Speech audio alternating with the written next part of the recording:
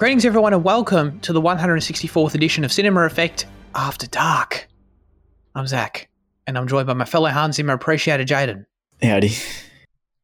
Pleasant evening. Isn't that cool? Except we're all about to fall asleep. Well, Jaden is for sure. And we've also got John Cena, JC, Cinema Effect's most popular member of Letterboxd, aka Fitzy, aka Liam. Hello. Good night, good afternoon, yeah. Well, it's definitely not afternoon. Or are you trying to get but how can I say good night? Because good night sounds like something you say when you go to sleep. Yeah, good evening. Yeah. Good evening, yeah. Okay. How many After Dark episodes is this? Is this like third, fourth, maybe? I want to say it's a bit more than that. I think we're in fifth or sixth territory at this point. Really? I need to go back and count. Yeah, I actually, honestly, in all seriousness, I do want to actually go back and count, figure that out, so then I can intro it that way, just for why not. But then I'd have to remember every time. That's a whole other thing. But yeah, fun stuff. Ladies and gentlemen, this is Cinema Effect, the podcast where we review and talk about a different movie every single Monday.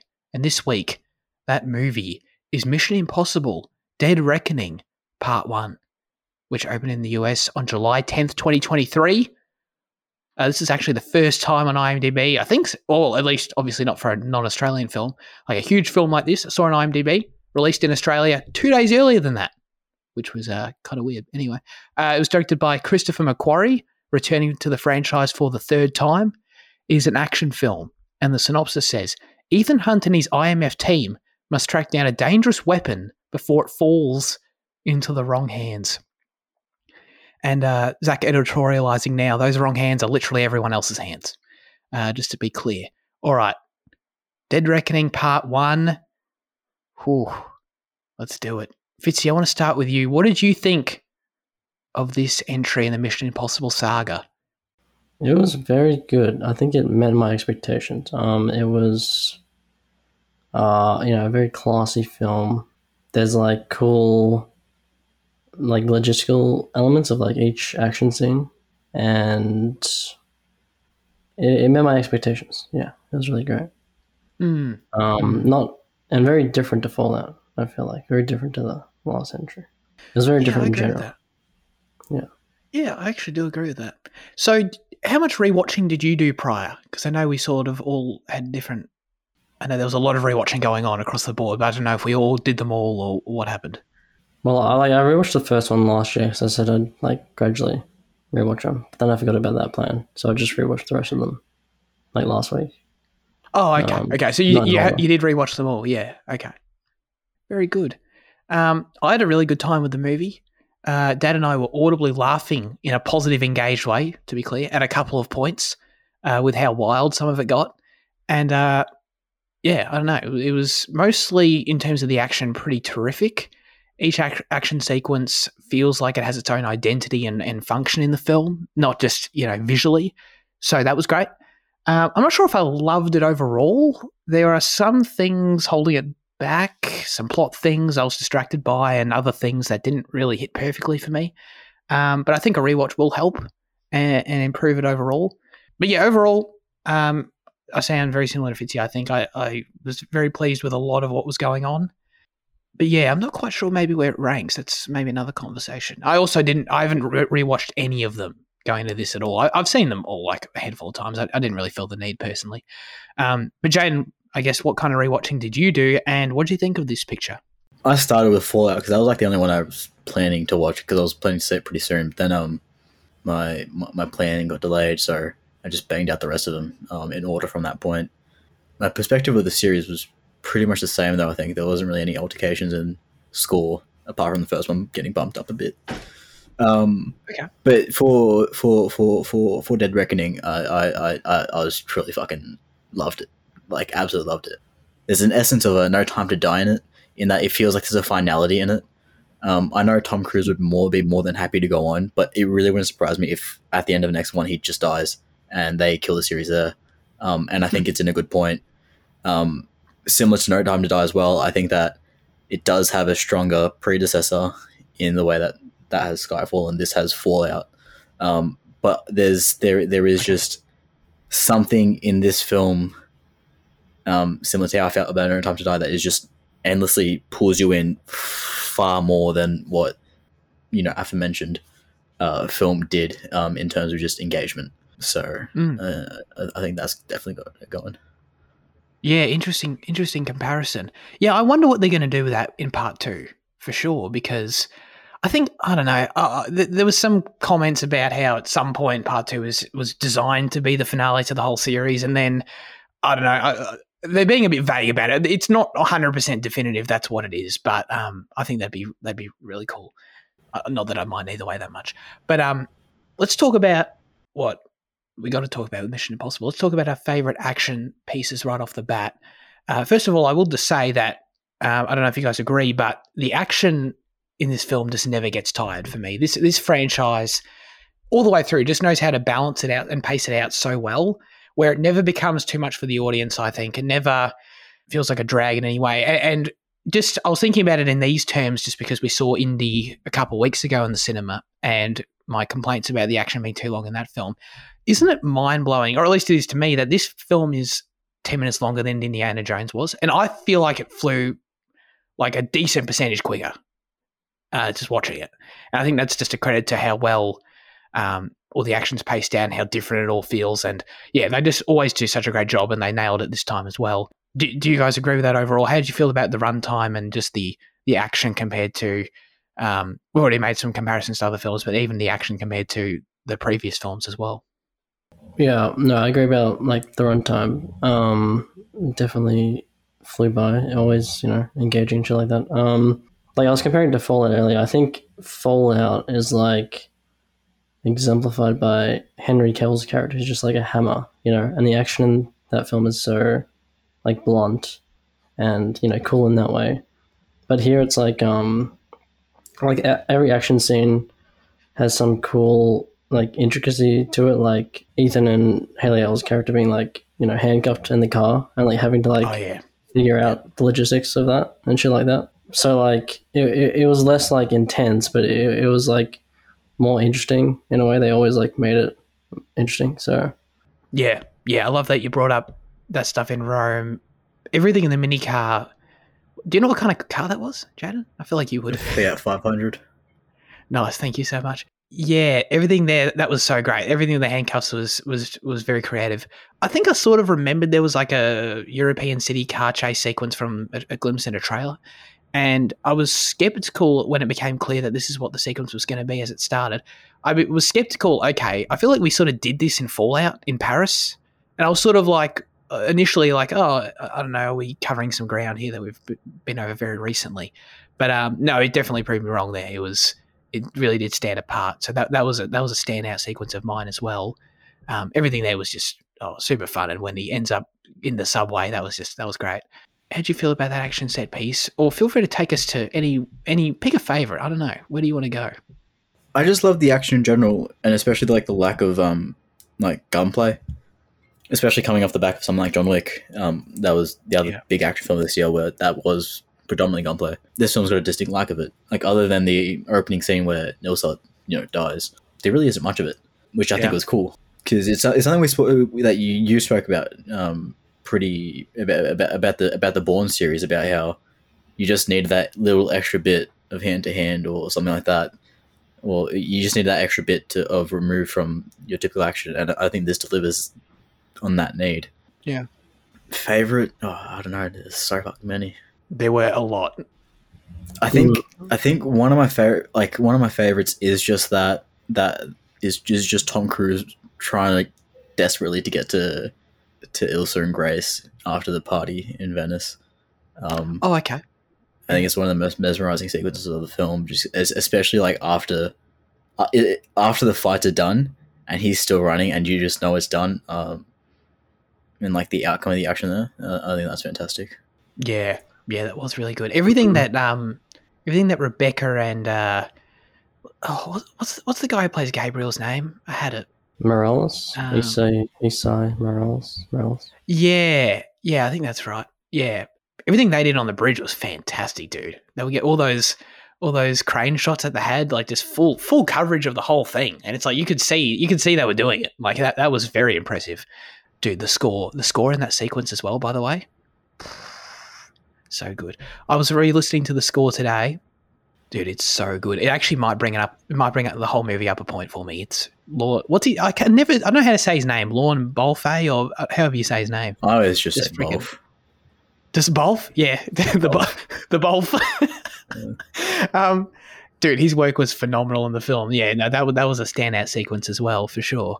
God, what's another one? I loved the Abu Dhabi airport scene. Actually, I thought that was really good. We can definitely going to talk about the implementation of the AI into the story and stuff, but like just seeing how it's implemented into the actual frantic action of it all, in terms of like how I don't know if it makes any sense. Like it's kind of, maybe I'm wrong about this, but it kind of seemed a bit silly to me. Like I don't know how far fetched it is, but the idea of the AI basically like ghosting people and removing them on the spot was cool though. I dug it. Hasn't there been a similar plot device in a film recently of like real time removing people? I'm not sure if it was AI, but like it was like this like kind of real time scrubbing. Liam, was that a thing? I don't know. Scream 6? Am I crazy? They didn't really play with technology much, did they? Oh, there was like that phone thing, I guess, or like the radar thing. I don't know. In the van. I feel like I saw something similar in a film recently. But yeah, used to a different effect. I think like the alleyway was like one of my favorite, action scenes, hand-to-hand action scenes. I mean, Pom's character just goes all out there.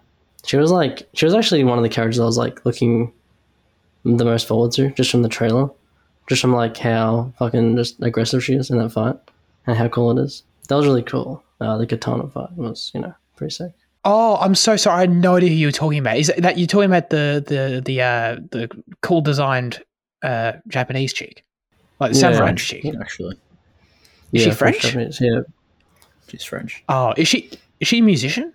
She's Mantis from Guardians of the Galaxy. Oh, okay. I'm sorry. It felt like I don't know. Suicide Squad. Gotcha. I had no idea because she didn't speak, so it sort of screamed to me like it was like some sort of weird like cameo crossover role or something. I thought it was weird she didn't talk until the end, obviously. Okay, yeah. No, that was cool. I kind of totally forgot about her, but that's true. That was cool. But anyway, sorry, I didn't mean to get off Abu Dhabi Airport too quick. Although actually, I did really like the sequence.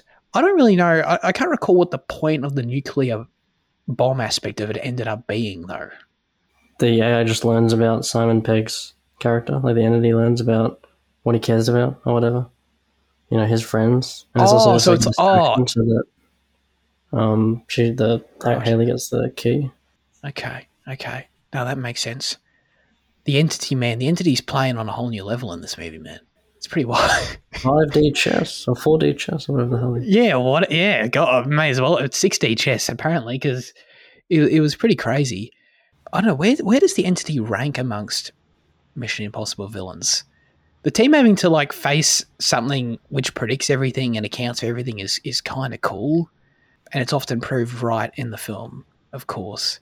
I didn't really understand how it knew that one of Ethan's girlfriends was going to die. I feel like some of that stuff was going over my head a little bit. How do you guys feel? Is it a villain though? That's the question. Is it a villain? Oh yeah. Oh yeah. Or do you feel like it's more of a plot device? Oh, No, you mean? I'm sorry. I'm sorry. Yeah. You're talking about the morality. Sorry. Negative, like motivations or whatever. We don't really know. Well, it was hacking into like all the major networks and like making itself known that it can access it. So it was like committing like acts of terror in a way.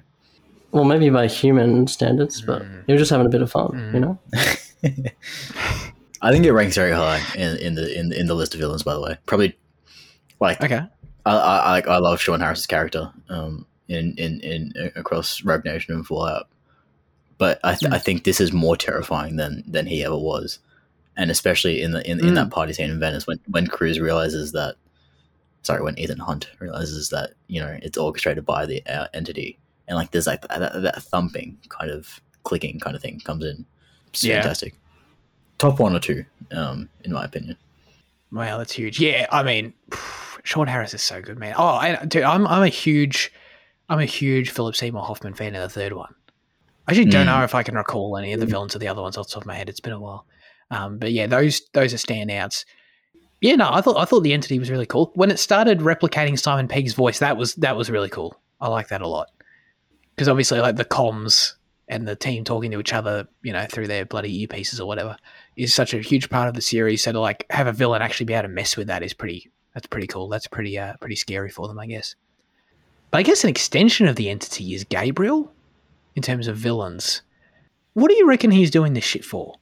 Because in the film, he's basically sort of portrayed as like, I don't know, like a devil character, as basically sort of just the entity in human form, I suppose. Yeah, Gabriel was probably like the one part I have a little bit of drawback on. I can't really identify why, because I think he plays the character well. I think with a character like that, he can only exist in the film to an extent before being a bit like silly. I don't know what another word is, but like, because like, how much can he be just self-serving, self-hating, just desperate for killing, that he's like so willing to do all that, Yeah. So in terms of that, like, I think that's where like I have like a slight drawback, but like aside from that, like his action's fantastic. I think his presence is pretty decent. And that backstory they established is interesting. And I wish we got just a little bit. I wish we got a name out of that backstory, but Out of who the woman was, you mean? Yeah. Yeah. I assume they'll unravel a little bit more later. Yeah. Probably.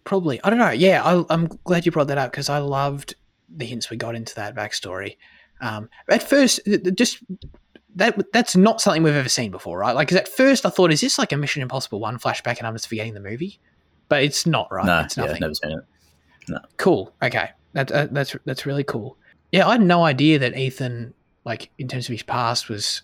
We haven't gotten into any detail yet, but like, okay, so we know he was faced with life in prison. So what did he do? You know what I mean? Like, I assume, knowing the guy, that he's not a serial killer. That's a decent guess. But outside of that, that's pretty interesting. So yeah, part 2, we'll probably get more into that. I saw that they were talking about doing for this film, doing like pulling an Indiana Jones where they have a 15-minute opening sequence, like that's de-aged Tom Cruise, which I presume would have been this scene. They were going to do the full thing, and I'm glad they didn't. Maybe they'll do a version of it in the next film, like maybe implement it in some other way. But Jaden, you have something to say? No, I was trying to hit mute and I accidentally hit that. Sorry. That's great. Yeah, I honestly wouldn't hate if we didn't get more, though, to be honest. Like, don't get me wrong, I wouldn't complain. But what we got was just such a nice little tease and sort of had me thinking and opened up this new sort of can of worms for the character. Like, I don't know, like, I've never had an issue with Ethan Hunt as a character. Obviously, I think he's cool, but like, we often just call him Tom Cruise because it just feels like he's Tom Cruise. This was sort of the first time, in a while anyway, that I can remember where I feel like Ethan feels like his own character. And like, I'm actually interested in learning more about him a little bit, as opposed to just being like Tom Cruise's name in the Mission Impossible movies. So I'm sort of... It might just be like the story of like his first wife and like getting Scientology or something like that. So it could still be an extension of him. Quite possibly, yeah. Wow. That'd be quite something if... it ends up being this whole religious plot involving Scientology. That'd be pretty wild. So yeah, no, I thought that was really cool. We probably will get more of it though, I assume, in part 2. I think that's pretty fair to say. We've already talked a fair bit about the scene in Venice where, is her name Ilsa? Rebecca Ferguson's name in the movie? She carks it. And I want to ask, you guys have sung the praises of the scene a little bit, but Fitzy, like, did this moment live up to its potential as an emotional beat in the film? Because it's probably one of the biggest sort of story beats that the franchise has hit in quite a long time, I think, killing off a character like that. Like, not really. Like, it's good that they did this because the recent movies are like continuous and stuff, but this feels like the biggest kind of stab at like telling a bigger story, I guess. And she's been like an impactful character in the last few films, but the death itself wasn't anything to cry over or anything. It wasn't amazing, but I still approve of the decision to kill a beloved character off, I guess. An important character. I agree with that. Yeah, I like that they did it. The moment didn't like hit me big time. Probably in part because they already sort of killed her earlier in the movie. That was a weird choice. I do want to talk about the opening 20 minutes a little bit, but yeah, it was like we had a fake out death with her, and then she just died anyway. And for some reason, like the whole thing leading up to it, I don't think it's Rebecca's fault by any means, but she's terrific. But I don't know, like her role as a character in the story leading up to the death sort of felt like she was sort of just there, you know. Like I didn't really. It sort of just felt like at that point the death just. I felt it from Ethan's perspective. I felt it served him as a character, but independently of just why she's involved at this point and all, why she's even in Venice. And it sort of felt flimsily sort of like motivated. I don't know. It was sort of just like, I get it from Ethan's point of view, but the rest of it was kind of not like the most satisfying thing I've ever seen, but I don't have any huge complaints about it necessarily. I will just say that Spooky was overjoyed at her death. What? Yeah, I don't know. I think the character was probably a bit mishandled, especially after how the end of Fallout kind of establishes them being closer than what this film implies that they are. I don't like that it's kind of another he has a girl, she dies, and he moves on kind of situation. It's a bit Bond, and this series, you know, it had the chance to take the best of Bond, and that's really not the best of Bond. That is just kind of an aspect. So the fact that they introduced Grace before even killing her off, but it's clear that he is already romantically interested in Grace. I think the whole dynamic was a bit weird, odd. Okay. I still did care for her death because I did really like the character. Yeah, but yeah, I think there was probably like a little bit of impact that was missing because of that earlier scene as well. Yeah, cool. Yeah, I think we're all pretty close on that then. Speaking of that earlier scene. Let's do it now. Let's tackle the whole final train scene in its own thing. But the opening 20 minutes of this movie, I will say I enjoyed it, but I don't think it's great. Like the way the whole thing was cut together back and forth. Well, first of all, of course, there's the opening scene with the whatever the goddamn name of the Russian submarine is, which was cool. I thought that scene was decent. I'm not even going to attempt to say its name. Hopefully, do you guys know it? The Sevastopol. Oh, Jan, of course, you nailed it.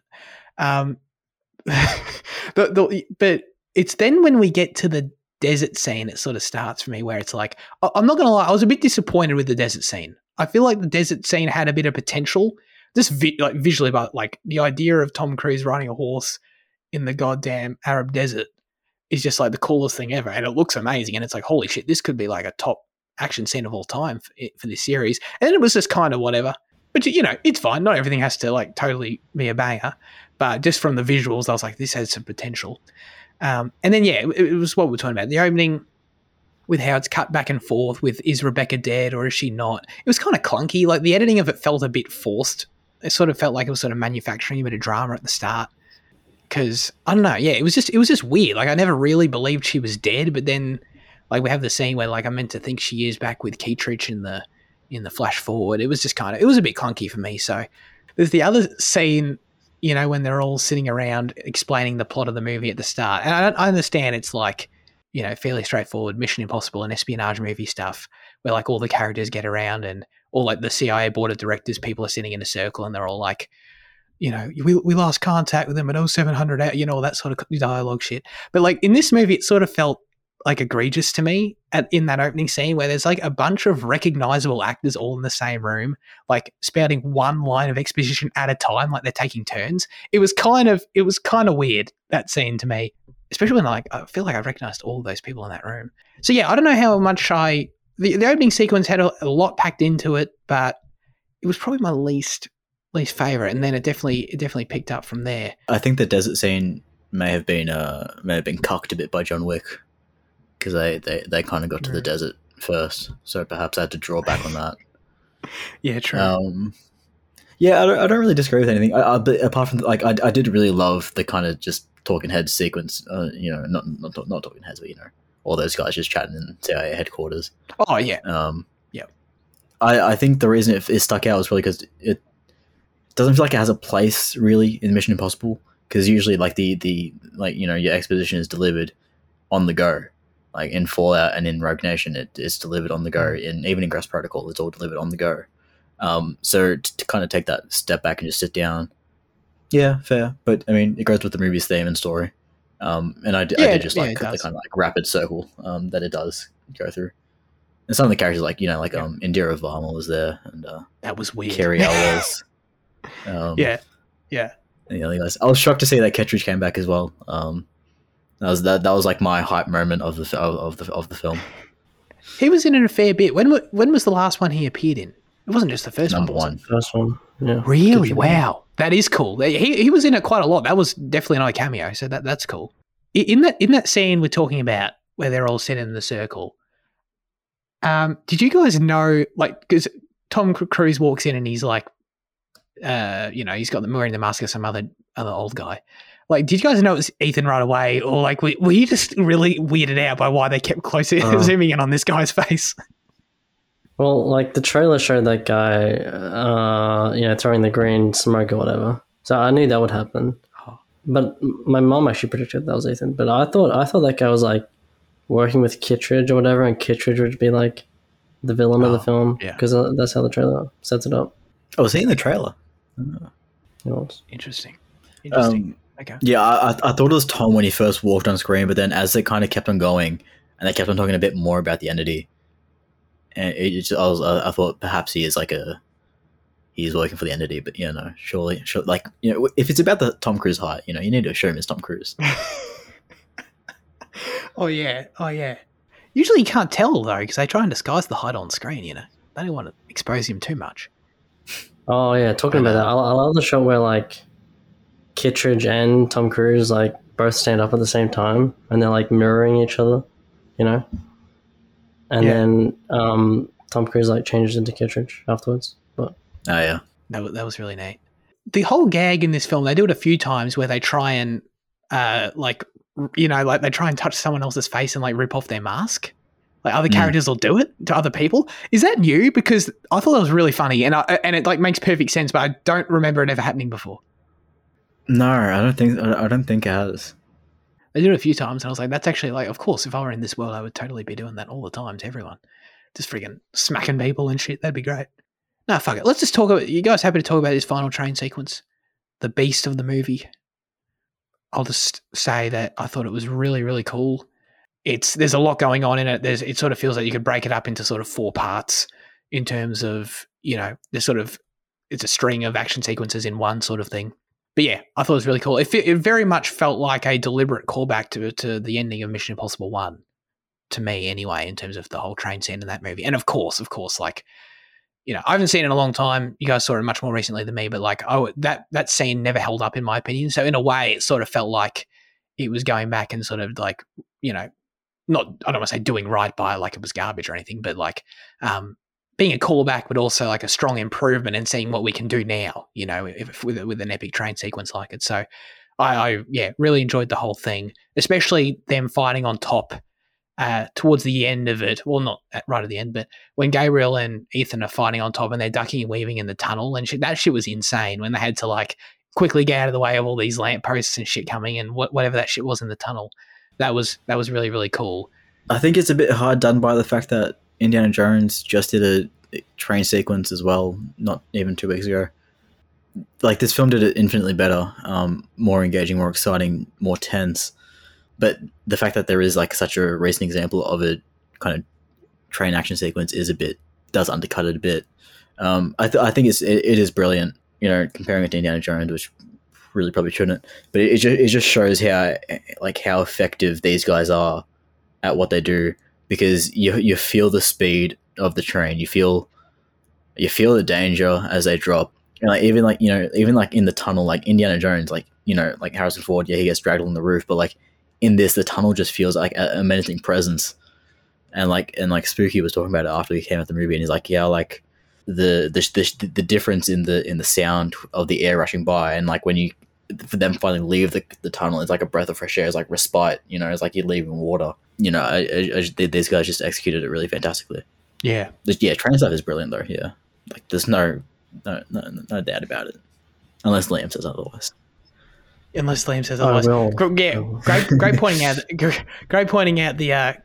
Love pointing out all the sound and stuff. That's totally true. Fitzy, come on, tell us it's shit or whatever. Well, first of all, the train sequence in Mission Impossible 1 is much better than this one. Wait, is that real? Yeah, no, I'm not being ironic. But okay. Like fighting on top of a train, there's just too many examples of me to like, be amazed by it in this instance. And like at the end when they like jump, like Uncharted style. Oh yeah, that's a whole other. It's just been there's just too many times it's been done, I think. But I mean, yeah, it was definitely my least favorite part of the film, but sure, it was impressive. Oh, okay. Okay, interesting. No, that's fair. I agree with you conceptually, but I'm definitely with Jane where I feel like it was just like the quality of, like, I've never seen it done that, like, it's definitely the best time I've ever seen it done in my life. So therefore that sort of just punches through any preconceptions I have have about it. But I don't disagree. Yeah, it has definitely been done a lot more. And in a way, like, Fallout sequences are more unique. Sorry, go for it. Yeah. Well, I don't think it like looks amazing. Like, I think the sound is amazing, but like when they're filming on top of it, it's kind of bland. It's kind of whatever. Yeah, but that's because they're actually on top of it and not in a studio like these other products. Yeah, I know they're actually on top of it, but like they didn't make it good. They didn't make it feel like they're on top of it. What else do you want them to do? They stood up there and they put a camera up there. Like, what? You know what I mean? No. Just because they didn't have like CGI spaceships flying around all around them and shit. Oh, that's exactly what I want. Yeah. Yeah, I knew that. Yeah, that's what I think of when I think of Liam's movie taste. It's exactly what you want. Yeah, no, that's all fair. But you brought up towards the end there when they start, the scene changes dramatically, and it ends up being like the train is derailed sort of off a bridge, and they end up having to climb up this fallen train. It's literally just Uncharted 2's opening. It's literally the exact same scene, and yeah, that was my least favorite action in the film. Actually, it was fine. But that's all it was. It was fine. Like this film has exceptional action, and this was totally serviceable. And it was kind of weird, at least just in my opinion, that it was. Or I shouldn't say it's weird. It was just unfortunate placement that it was the last thing that they did, because they could have gone out on a stronger high for me. It's not even the fact I've seen it before, but it was also just the fact that like that's clearly the only significant action scene they shot in a green screen environment. Like it's not even that the green screen looked bad, but it was just that like. It just stands out so much when it's like the rest of this film is done so on location and looks gorgeous, and then it's like, oh well, okay, now we're in a green screen studio where clearly all this is digitally. You know what I mean? And it just took me out of the movie, and it was just like I said, it was just damn. If it was in the middle or somewhere, it could have maybe been more easily overlooked, but it probably it was a bit of a disappointment for me, that particular scene. I do think the strongest part of the scene is the jump off the cliff and into the train, and once again with the sound, like the initial kind of silence that cuts through it, and then like when the noise comes back in, it does feel like an explosion, and it has the same effect of just like kind of shuddering you. That once again, just brilliant from the sound guys there, and from Tom Cruise for jumping off a fucking cliff. Shout out. And then the eventual fucking into the train.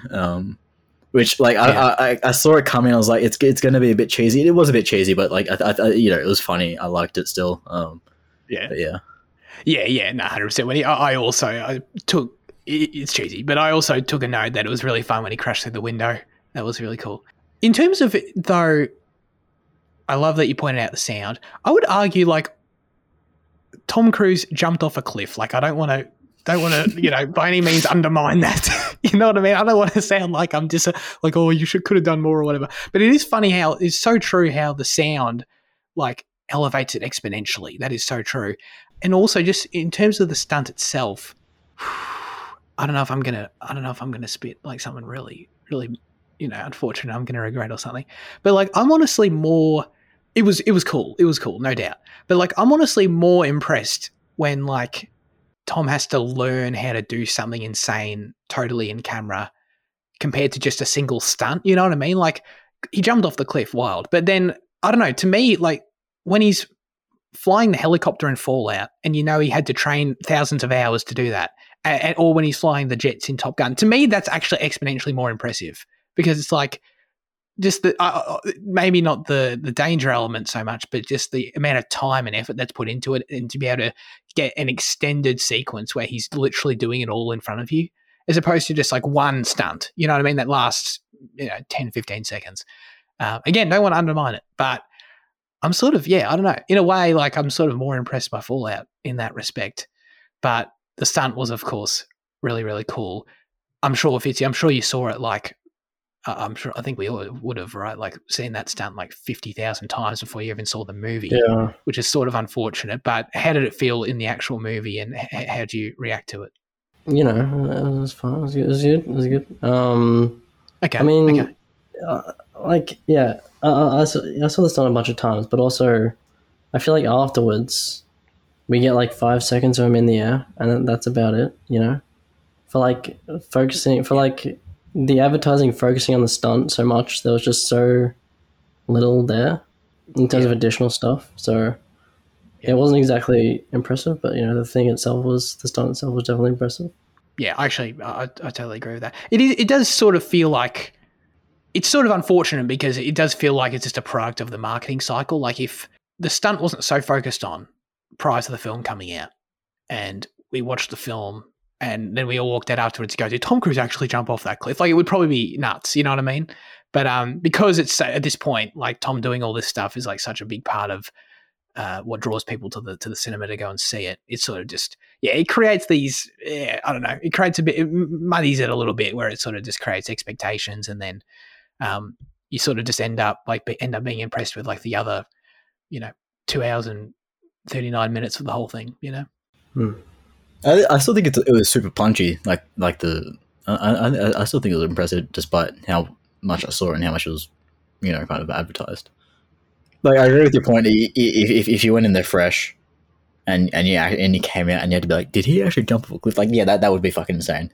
But I think despite what they've shown, despite showing how they've shot it as well, I still think it was really effective. Yeah. I agree with that. I guess I'm sort of somewhere in the middle. Another aspect of it that I do want to bring up also, that I thought elevated it beyond just the marketing material or whatever, was the fact that I really liked the brief moment like before he does it, where he gets like the flashbacks to whoever the other, like he's the previous 30 years ago or whatever, and then he gets the flashback to Rebecca, and the score is quite emotional in that little part. It's like literally 10 seconds, but it was really smart choice, I think, because it quickly motivated the stunt, really grounded it in the story in a really cool way. It wasn't just like, oh, here we go, Tom's high intensity, he's about to drive off the edge of the thing. It just very quickly like took you back into the story, back into the character, and it was just like immediately, oh, I understand why he feels so desperately he needs to do this right now. You know what I mean? Because if you think about it, it's kind of insane that a character would, like in a film, like that any human being would ever choose to do that. You know what I mean? It's pretty nuts.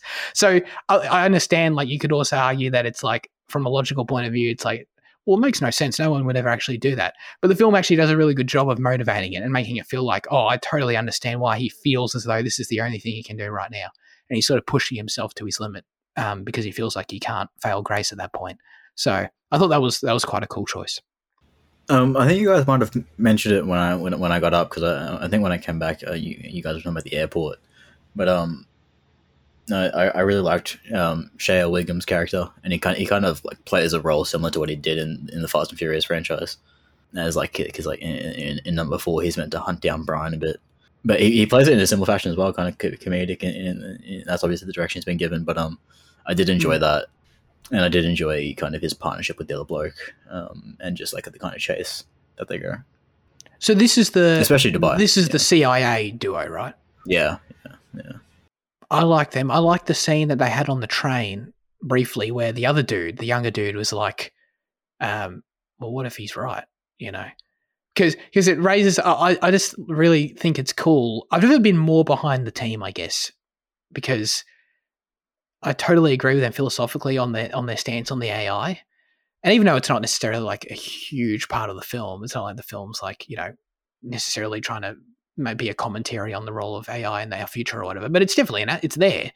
And I just really like the idea of like, if you're in this situation, would you just hand the key to your superior? It's kind of messed up. It's messed up that they would, I just really like the fact that they bring up the morality of that, and the fact that Ethan Hunt is like the only person on Earth who apparently believes that this thing should be destroyed and killed is wild and makes me totally root for him because I totally agree with him. And the fact that like literally everyone else in the film, is going for the key and for their own benefit and for their own interests. It's first of all, it's just really cool espionage stuff that everyone's in it for their own gain and stuff. But I just think it's a really cool, you guys know we did it last week. I like talking about AI. So I think it's cool to bring up those questions, and Ethan Hunt's pretty damn cool for doing the right thing. That's what I think. Yes.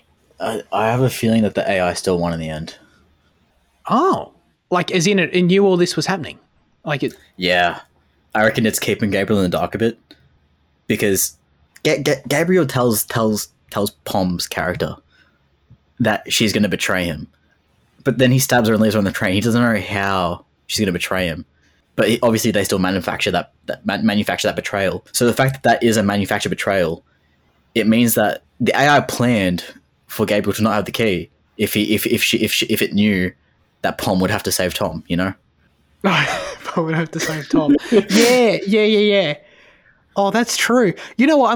That's a great point. I'm glad you brought it up because that was a small element of the ending for me that was kind of weird because the AI is so good the whole time at being able to obviously predict all this shit that I was for a minute like, how could it have allowed this to happen? You know what I mean? It sort of felt a bit a bit like right at the end, the film sort of forgot that the AI could do all that. But that's a great point. Like if we start part 2, that's the thing. We got to give him some patience here. Or at least I do, because if we start part 2 and it's like the AI, nah, mate, it knows it's on top of it. That's awesome. That I'd be really into that. But then the question is raised of like, well, how do they beat this thing? Well, I guess that makes perfect sense for the series surely to go out at that point. Because if they're going to obviously, I think Luke, what's his fucking name? Luther. I think Luther comes back with a bit of a Deus Ex Machina. Who's Luther? Oh yes, yeah. Oh my god, I was going to say who's Luther. That's so bad. He's like the most consistent character in this whole thing. How do we feel about the ending overall, though? Actually, in terms of how you felt walking out of the cinema and its role in setting up part 2. And that final shot of the submarine, and because it's obviously a part 1, part 2's coming, but it's sort of in this interesting place where it didn't feel. I wouldn't say it felt like a cliffhanger, totally though. You know what I mean? Yeah. It felt like a way more like complete film than like Spider-Verse did. It felt like it completed its mission. But like the AI in general, I feel like the paranoia that it created and like is kind of silly, but like when they all met at the the club in what's it called? Venice, yeah. Underground City, Venice, yeah.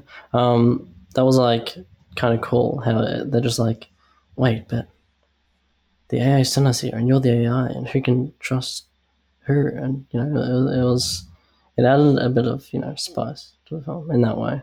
Yeah. But also I feel like it wasn't totally silly. Like the AI the entity still felt kind of menacing, and the way it was used, like especially when Kittredge said shit like this will control the truth for centuries to come and stuff. Yeah. And then like the film being based on like such physical like analog things, like not just the train and like the car and shit, but like they use like cathode ray tubes and shit to power their devices because they got to stay away now. It's cool. Like it feels very old school versus technology or some shit. It was well integrated. Yeah, that's totally true. Yeah. Oh, in terms of the part 1, part 2 thing, you're totally right. Obviously, Spider-Verse. Yeah, that's a very interesting point of comparison. It's obviously very recent. It didn't really feel like a part 1 to me as such. It felt more like and I sort of don't really love. I don't know. I mean, obviously I haven't seen part 2 yet. I don't know if I would have made the choice to do a part 1, part 2 on this because it felt more like this mission was completed and here's obviously what the next mission's going to be. But they still feel like different missions. You know what I mean? Like I feel like it feels more like a Rogue Nation to Fallout situation as opposed to justifying necessarily a part 1, part 2 situation, because I feel like a part 1, part 2 requires at least a little bit more of a cliffhanger. Not that I need it to be like as crazy as Spider-Verse, but like even Harry Potter like has definitely more of a cliffhanger than even this did. It's probably somewhere in the middle of the two, you know.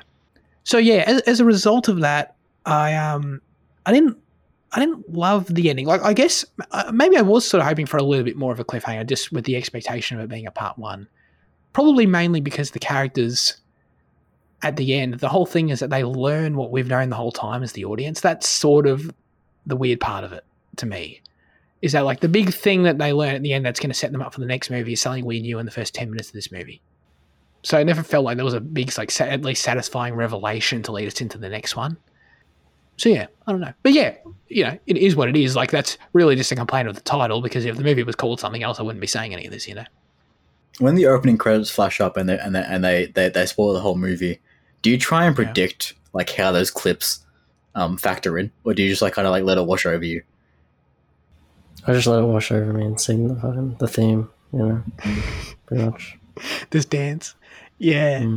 Yeah, I'm the same. I definitely, I don't know, yeah. I'm just on for the ride. I can't predict any of this shit.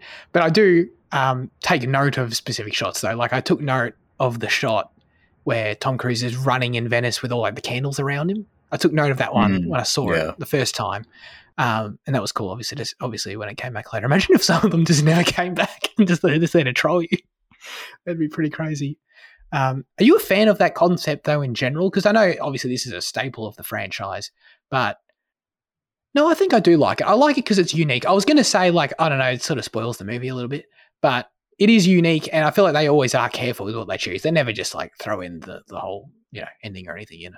Yeah, that's why, like, Ghost Protocols is always nuts to me, because, like, they show me the Kremlin blowing up, but it doesn't register, and then I see the Kremlin blowing up, like, a few minutes later. I'm like, holy shit. Kremlin blew up, yeah. Is that the most obvious example that from the previous films that you remember? Yeah, probably. I think that there is quite significant stuff in the Fallout intro as well. Oh, okay. But yeah, I guess it only ever becomes evident on a rewatch. Because I did try to like pick out a few things this time, and I was like, we'll try to keep a track of that shot. But I was like, by the end of it, I was like, okay, they're in the fucking Alps somewhere, and that's all you can really pick up. Yeah, for sure. We haven't really talked a lot about Hayley Atwell's Grace. I saw an Andy's review, like he was a big fan of her edition. Do you guys feel the same way? Well, she's obviously definitely the most significant new character, but she feels like she's now going to be like integral to the next one. It wouldn't surprise me if they fob her off a bit, to be honest, as well. Like, really? She goes to train with them, and you know, she's like, they just get a new girl in. No offense, Hayley. Something a bit more age appropriate, perhaps. Maybe, yeah. I mean, there's definitely that. Is it meant to be like a romantic thing they're setting up? Do you reckon? Because I don't know if I'd be into that. I don't know. Yeah, I sort of feel like, I mean, it's what you said earlier about Bond. It's like, yeah, I don't know. I don't know if I want this for Ethan at this point. Like, I feel like no. And I was so happy with Ilsa. Oh yeah, well. Big time. I don't know. Maybe I mean, the film is sort of this film.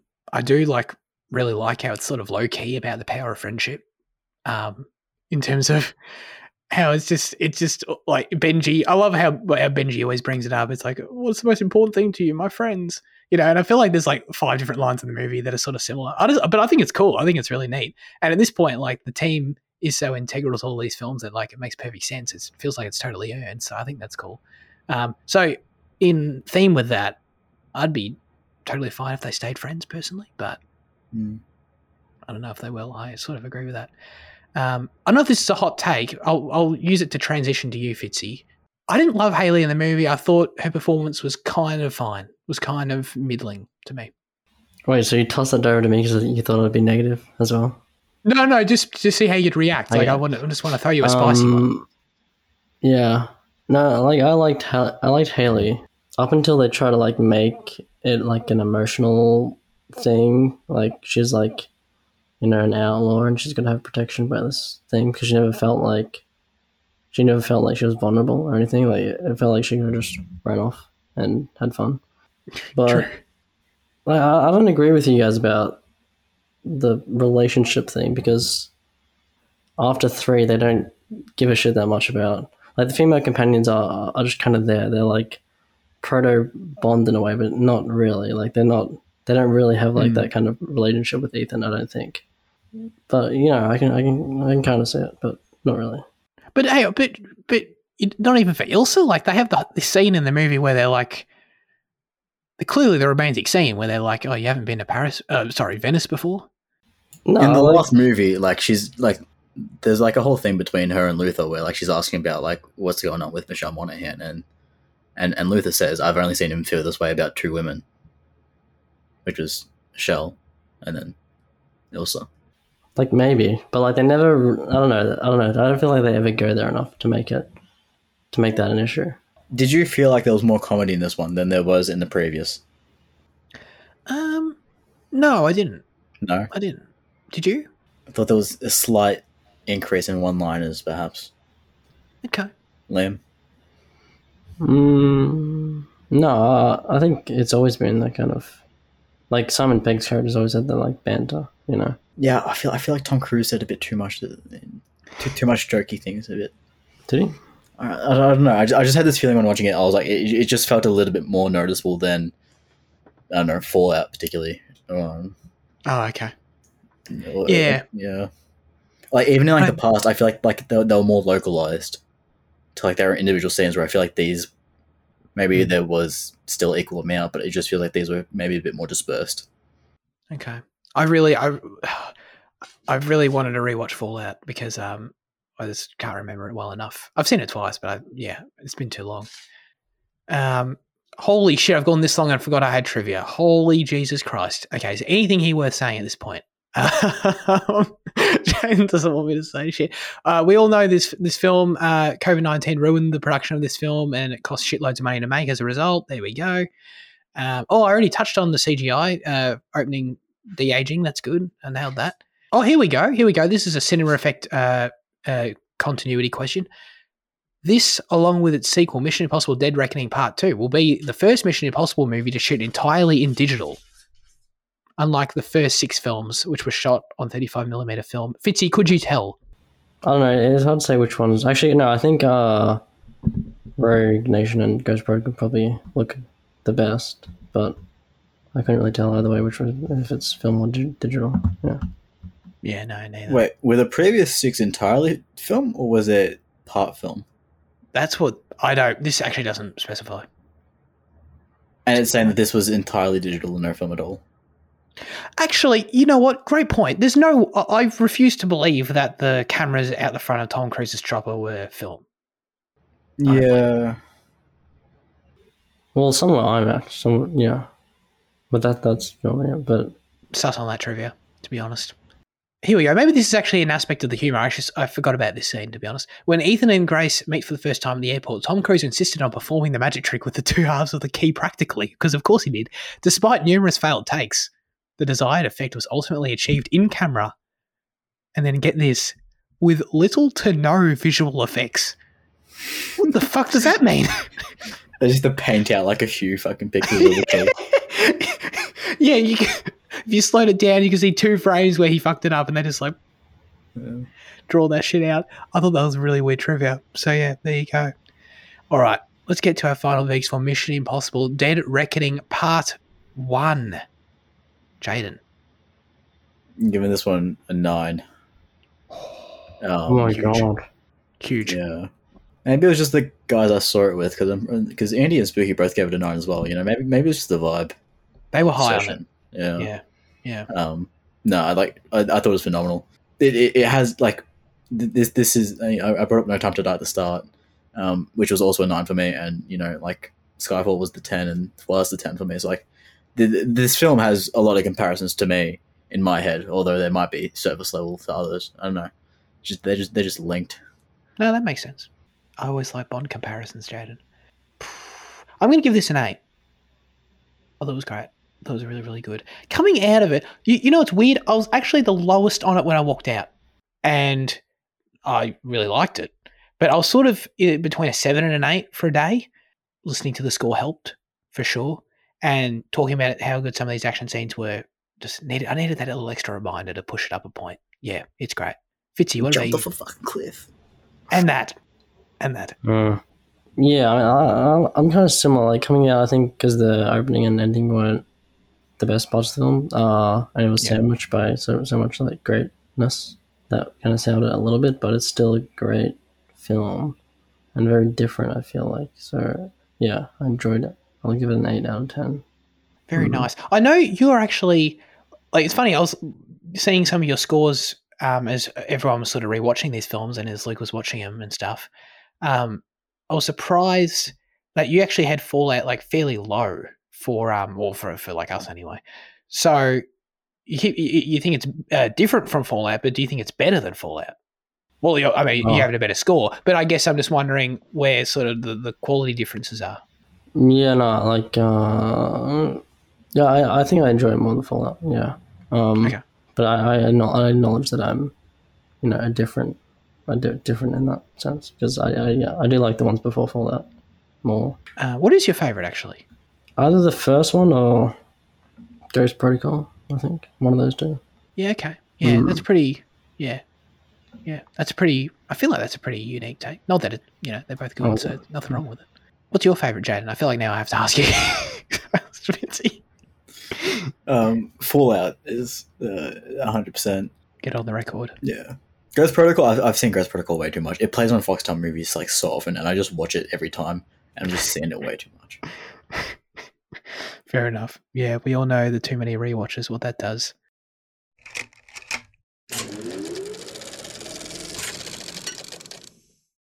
Let's get into our highlights of the week. No news chat this week, thank God. Fitzy, what have you been watching? I watched the unbearable talent waste or something. The unbearable waste of time. Yeah. No, yeah, it was actually like really fun in the first half when Pedro and Nick Cage were like having fun and stuff and being bros. The romance was cool, but then it just became really like a bad version of adaptation, where like the film they're describing like becoming more generic becomes more generic because they're trying to make a film within the film kind of thing. But it just becomes really average. Yeah, I don't like that, Jane. Man, no, I've got no issue. I take no issue. Okay. All right. I haven't seen adaptation though, so like I don't have like a baseline to compare it off, I guess. Do you agree that the film becomes average? I think it might taper off a bit, but like I said, you're comparing it to a product that I haven't. I can't compare. I mean, I shouldn't just compare it to that film. In general, the film is just like split. I feel like between too many different ideas. Like Nick Cage as a failing actress, Nick Cage and Family, Nick Cage and Pedro, and then they got like a spy film as well. No, I just think your brain's too small to comprehend her. You know what, Fitzy? Mad respect for turning up here and talking about that film, because guess what? I totally ducked last night in Soho. I totally ducked it to avoid this exact scenario. So I appreciate you got some balls. I respect it. Oh God, I'll quickly jump in and say I watched this film called Blueback, Robert Connolly film. I wanted to watch it because it's Aussie and shit. And I read the book in year 7. I wanted to like it more than I did. I think it has a lot of potential. It just ends up being kind of disjointed, like story-wise. Like they do this thing where they cut all between timelines, and some of the choices of when they cut it just sort of feels sort of aimless at times, which is kind of disappointing. But at the end of the day, I still enjoyed it. Like I enjoy Aussie films and seeing, capturing the culture, and Eric Banner's there, and like he's basically trying to play a bogan. That was kind of funny. And it's so basically about this like this fish that lives in this like reef, and it's sort of got strong environmental themes and shit. But like the fish, it's like this big, I can't remember what the species is. It's like this big sort of very distinct looking fish thing is the name, the titular character. And it was kind of fun because I learned in trivia that it's a puppet. But if you watch it, like it's a very well done puppeteering. Like that was actually my main takeaway. Dude, apparently 4 people puppeteered it. 5 stars for them for their effort, because the fish looked phenomenal. I genuinely thought it might have been real, but then like as the film went on, I'm like, there's no way they could get a fish to behave like this. But because it's a fucking fish. But it looked very, very good, and it was really cute as well. So yeah, shout out to the puppeteers on that one, I guess. Jaden, what about you? I watched Brain Scan, which is this like I think 90s maybe late 80s. I think it was 90s. Film about it stars the kid that's young. What's the kid from T2? Oh shit. Anyway, it stars him, and he's a terrible actor. But like he's like really into like video games and like rock music and shit. And basically he likes violent stuff, and he gets this new video game called Brain Scan, which like it fucks with your mind, and it makes him think that he's committing murders. It's a cool concept, but like the acting is just really poor. It's pretty dated, like just in terms of story and graphics, and just everything else. And also like the whole message of the film, just a little bit backwards, but like I'm not sure if that was the intent or just like how it ended up coming out. I don't know why I thought it was like a kind of staple, because it really isn't in any manner. I just feel like I've heard Brain Scan a lot. I'm thinking of Scanners. Yeah. The idea of like watching this film because you feel like it's like a pop culture icon, and then you're like, oh no, it's definitely not what I thought it was. No. That's hilarious. I feel, dude. Oh my god, I feel like, is it Edward something? Furlong. Edward Furlong. Yes, yeah. Nice. Team effort. Very good.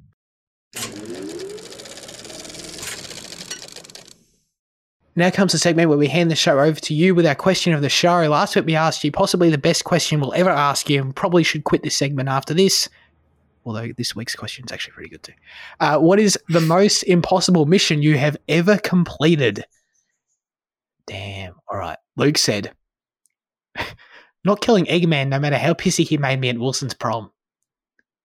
I'll leave it in for the record, but that's a reference. And then Luke went on to give another answer, which I'm scrolling to find. He said his second answer is of me making the train when we went to see June. I didn't realize they were both such specific references. My apologies to every other listener. But that is absolutely, that's my answer for Luke. Like, I'm absolutely fantastic. I can't get over that still. I feel like somehow tomorrow he needs to try and replicate it in some way, but it's not possible. You know, it's impossible. That's an impossible mission. It feels, it does feel a bit like espionage movie. Like it just oh yeah, and just yeah. It just, dude, even like how smooth it was, you know.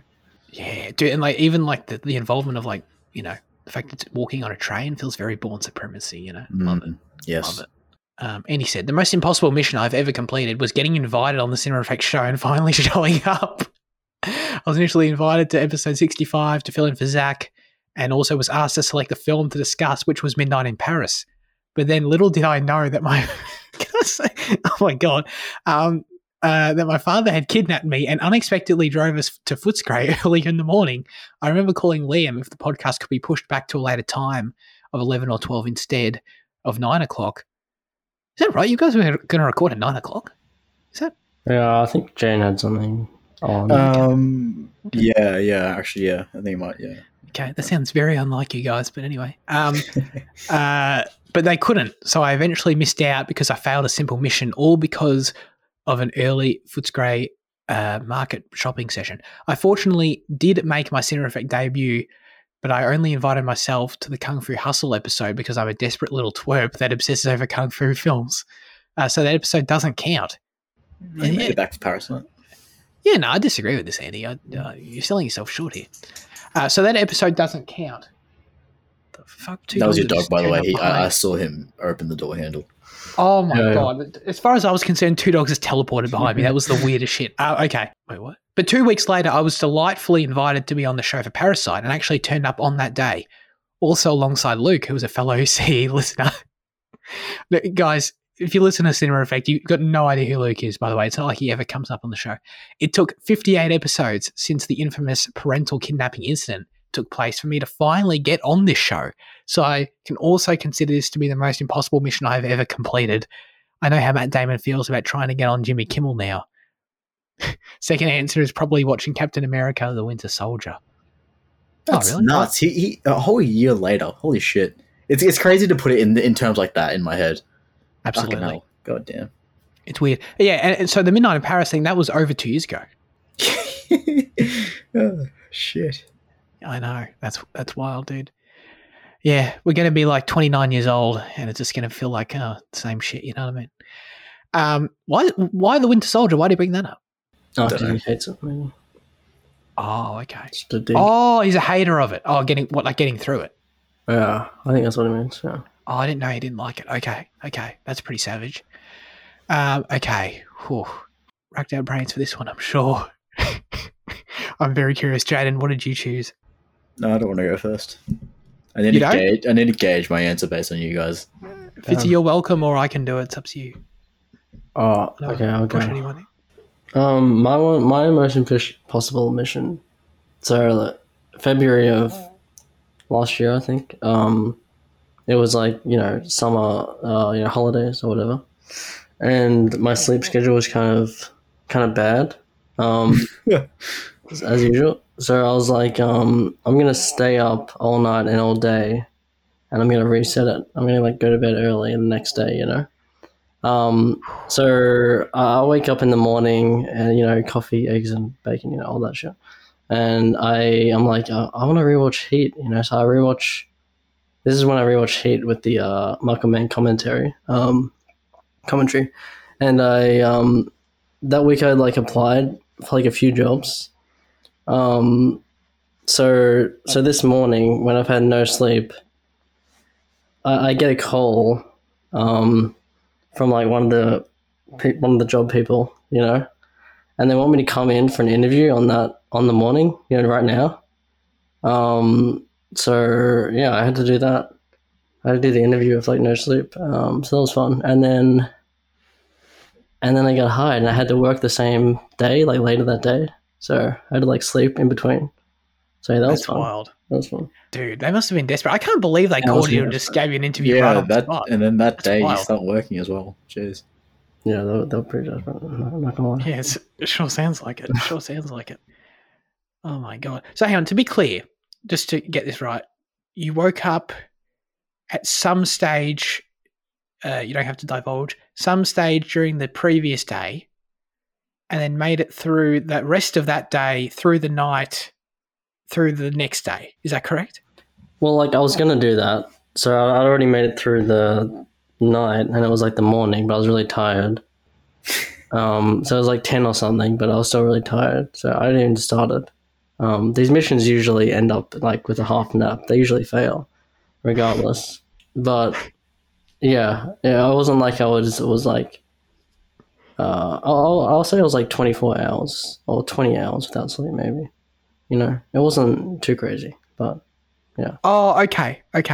Right. So what, did you wake up at like evening time? Like the previous Where it day? started? Yeah, probably. Where it started? Yeah, probably, yeah. Okay, gotcha. Okay, yeah. Well, that's pretty crazy. Mm. That is impressive. That's a good answer. I don't know if Jaden's answer is going to touch on this territory, but like I thought, like it would be sort of. I'm surprised we didn't get any write-ins. I feel like for our age group, like uni deadlines are sort of a no-brainer sort of answer for those scenarios. I don't really, as you guys know, I don't really do tight deadlines. I hand shit in like a week early and all that sort of shit because I'm one of those people. So I was thinking, I was honestly struggling, but then it came to me, it dawned on me, and I knew that this was definitely an answer that Jaden was going to resonate with, potentially dislike, I don't really know. But keeping with the continuity of the AFL umpires rant, I remembered that I was an AFL umpire for over 2 years. And that is the most possible mission I ever completed. I guess, I don't know, could you argue I didn't complete it? Maybe. I don't know. I feel like, well, it's just something you do in perpetuity. Like, I don't know, you don't reach a certain amount of years and say you've done it. So, I don't know, I guess by doing one match, I guess I technically did it, and I did many matches. So, there you go. Dude, that shit, oh my God, that shit still like has traumatized me to this day. I'm not going to lie. Oh, I don't envy any umpire. And I also like can't stand umpires. You know what I mean? You'd think like it would create more sympathy. And it does in a way. Like I understand it creates a different kind of sympathy probably than like most people have, I guess. But it's not like I'm with the umpires, you know what I mean? It's not like suddenly like, oh no, God bless the umpires. Like, dude, I can't stand some of this shit I still have to watch now. And particular incidents still haunt me. This is why I can't believe I was able to complete some of these matches, man. Like, don't get me wrong, 95% of the time I was doing my job, You know, people yell at me, people swear at me. I remember one time an 11-year-old called me Four Eyes, which was hilarious. You know what I mean? And in that particular instance, I was 100% right. Totally true. Take my word for it.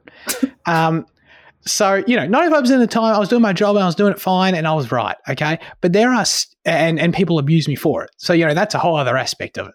But then there are other times, these particular like handful of times I can remember where I totally fucked up 100%. Everyone was so justified in their hatred for me. And that's even more painful. You know what I mean? There was one time, I think in my early days, this is so bad, where a kid marked it. He dropped it and it was a drop. Like he didn't actually mark it. He did not hold long enough, right?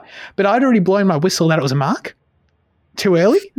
And so then because I blown my whistle, he's taken the ball and he's, you know, and everything's fine at that point. Like at that stage, all that's happened is that, okay, the umpire probably called that a mark too early, but it's fine. He blew his whistle. He committed to it. Everyone's fine with it. You know, it's fine. He's setting up his little mark. But then I did make the worst decision of my life and decide to retro and decide to undo my whistle.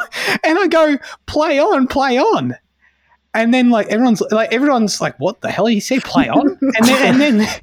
And then the kid, you know, as he should, the kid standing on the mark was like the first to react and ran straight at this kid and tackled him. And then I'm like, well, I failed to commit. Now I've got to commit to this one. So I've committed to a play on. And I unfortunately have to call this kid holding the ball now. So I did. And that was terrible. That one still stands out to me. It's like one of the worst things any umpire could do. Like make a bad decision and then try and undo it after you've made it. It's like, oh my God, that's terrible. Did that answer the question? So surviving umpiring is yes, mission. Yeah. Yes, exactly. Thank you. That's the best way to put it. That was something. I love the image of an 11-year-old kid calling a 15-year-old you fucking 4 eyes. Some of them were brutal, man. Honestly, it's totally true. And like, I remember this one time, this kid like came up to me like 3/4 time, and like I was having to we were having a debate about the rules of AFL football. Like, and we're all there participating in it. You know what I mean? It's like there's nothing better defines how flimsy the rules are in that sport. But anyway, Jaden, what about you? Yeah, I don't know. Like I've pulled a few deadline day things that you guys know. 36-hour sessions. Just in there getting it done. But you know, I was like, this is Mission Impossible, you know, and it needs something suave, it needs something international. You know, I was like, oh, nice, international. It's not really that impossible, but I did shit my pants for a bit. We had a layover in Taiwan. We had a layover in Taiwan, and this was right in the midst of like all like their like protests and like mainland China takeover shits, and when we were unboarding the plane, what do you call it? Fucking disembarking. Well, that's when you take off. I don't know when you're getting off. You know, I was being a bit of a dickhead. You know, talking shit. You know, like China this, China that. You know, whatever. You know, you smell that. I smell revolution in the air. You know, like, just saying dumb shit. But then 30 minutes later, when it came time to get back on the plane, my fucking passport wouldn't scan. And I was like, oh my God, they fucking bugged me and they fucking picked up on my audio. I was like, oh no, they're going to detain me. And it wouldn't scan. And like the guy was looking, I was like, oh my fucking balls. That's but then it did scan. I was approved to board the plane and I made it back to Australia. Thank God. That seems literally in like Ghost Protocol, like you know, the Russian embassy and the Kremlin. Yeah. Dude, talk about a branching timeline there, but you never made it back. What happened? Yeah, same on fucking 9 News. Tracy Grimshaw telling you about an 18-year-old kid stuck in China. That's crazy. Dude, that would have been, 100% justified. That would have been so scary. Yeah. Oh, my God. Yeah, it was just for a short bit that I was a bit worried I wasn't going to make it home. Yeah, but you're in this foreign country where it's like, you know, they probably, if it kept on any longer, they'll probably be like, oh, this guy's got a fake passport. You know? Yeah, probably. That's pretty bad. Yeah. That's pretty bad. So, yeah. All right. Well, I'm glad you're here safely. Oh, my God. That's crazy. All right. As always, we'd love you to submit your responses, thoughts, and or reviews for next week's film in the YouTube comment section. Send us a DM on Instagram or, you know, just comment on Instagram or whatever. Or join the Discord server. This week, the specific question we'll be asking you is, in a movie based on a true story, which actor looks the least like their real-life counterpart? The inception of this question was put maybe in not as kind of a way, but that's up to the audience's imagination. So yeah, let us know. Brought up, did the idea come to you, Fitzy, because you think Cillian Murphy looks like way younger? Like what is it? No. I mean the idea came to me from the origin question, of Cillian Murphy just being a very attractive man, looking more attractive than Oppenheimer, you know. Yeah, for sure. Yeah, it's funny. Like he's like significantly more attractive than Oppenheimer, but you still see it though. You know, it's not like. I mean, there are examples. Yeah. I guess that there are two categories. There are examples of that where it's like, oh yeah, he looks similar, but definitely more attractive. And then there are examples where it's like, dude, that person looks, holy shit, that's like. Yeah, when they show the character at the end of the film, it's just totally different hair, different face, different everything. I feel like they should be more conscious of that. Like if they've got a scenario like that, they shouldn't show a picture. I'm sorry. Oh god. As soon as you mentioned, there was a film that came straight to my mind that we've all seen. I want to confirm with you guys after the show, like what it's going to be. What is it going to be? It's not going to be your answer next week. I don't know. I'll think about it, but like I just want to see. Like, did you guys have like something that immediately came to mind? No, I don't think so. Okay. All right. Okay, I'm looking forward to hearing that. But we're doing Oppenheimer next week. Oh, you're just doing the outro. You're silent, dude. No, you're good. Yeah, we are. Oh, yeah, okay, good. And that's it. We're actually seeing it in IMAX. Yeah, it's the only place you should see it. Only place in the Southern Hemisphere that we can see. That has it. Yeah, the film. Yeah, that's right. Really? Doesn't Sydney have an IMAX? Yeah, but they don't have the reel. They don't have the actual film we're seeing, like the actual 18 kilometer. Yeah. 4K laser losers. Yeah, dude. Did you see? I don't know if you ever checked, but on the IMAX website when I booked, you can choose between the film or the 4K laser, and it's just so funny. Like looking at the 4K laser, like I'm sure the sessions will be pretty full, like at the end of the day. But when I was booking, it's like no one's buying those ones. You're not pre-booking the laser, man. You look up on the day and you're like, oh shit. Exactly. That's the leftover. That's when you remember the film came out and you kind of wanted to see it. Yeah. Those are the people that get 4K laser for sure. Okay, anyway, that's it for this week's episode. Thanks everyone for tuning in. Appreciate Liam and Jaden for joining me as always through our technical difficulties and everything. All right. Have a great rest of your week and goodbye.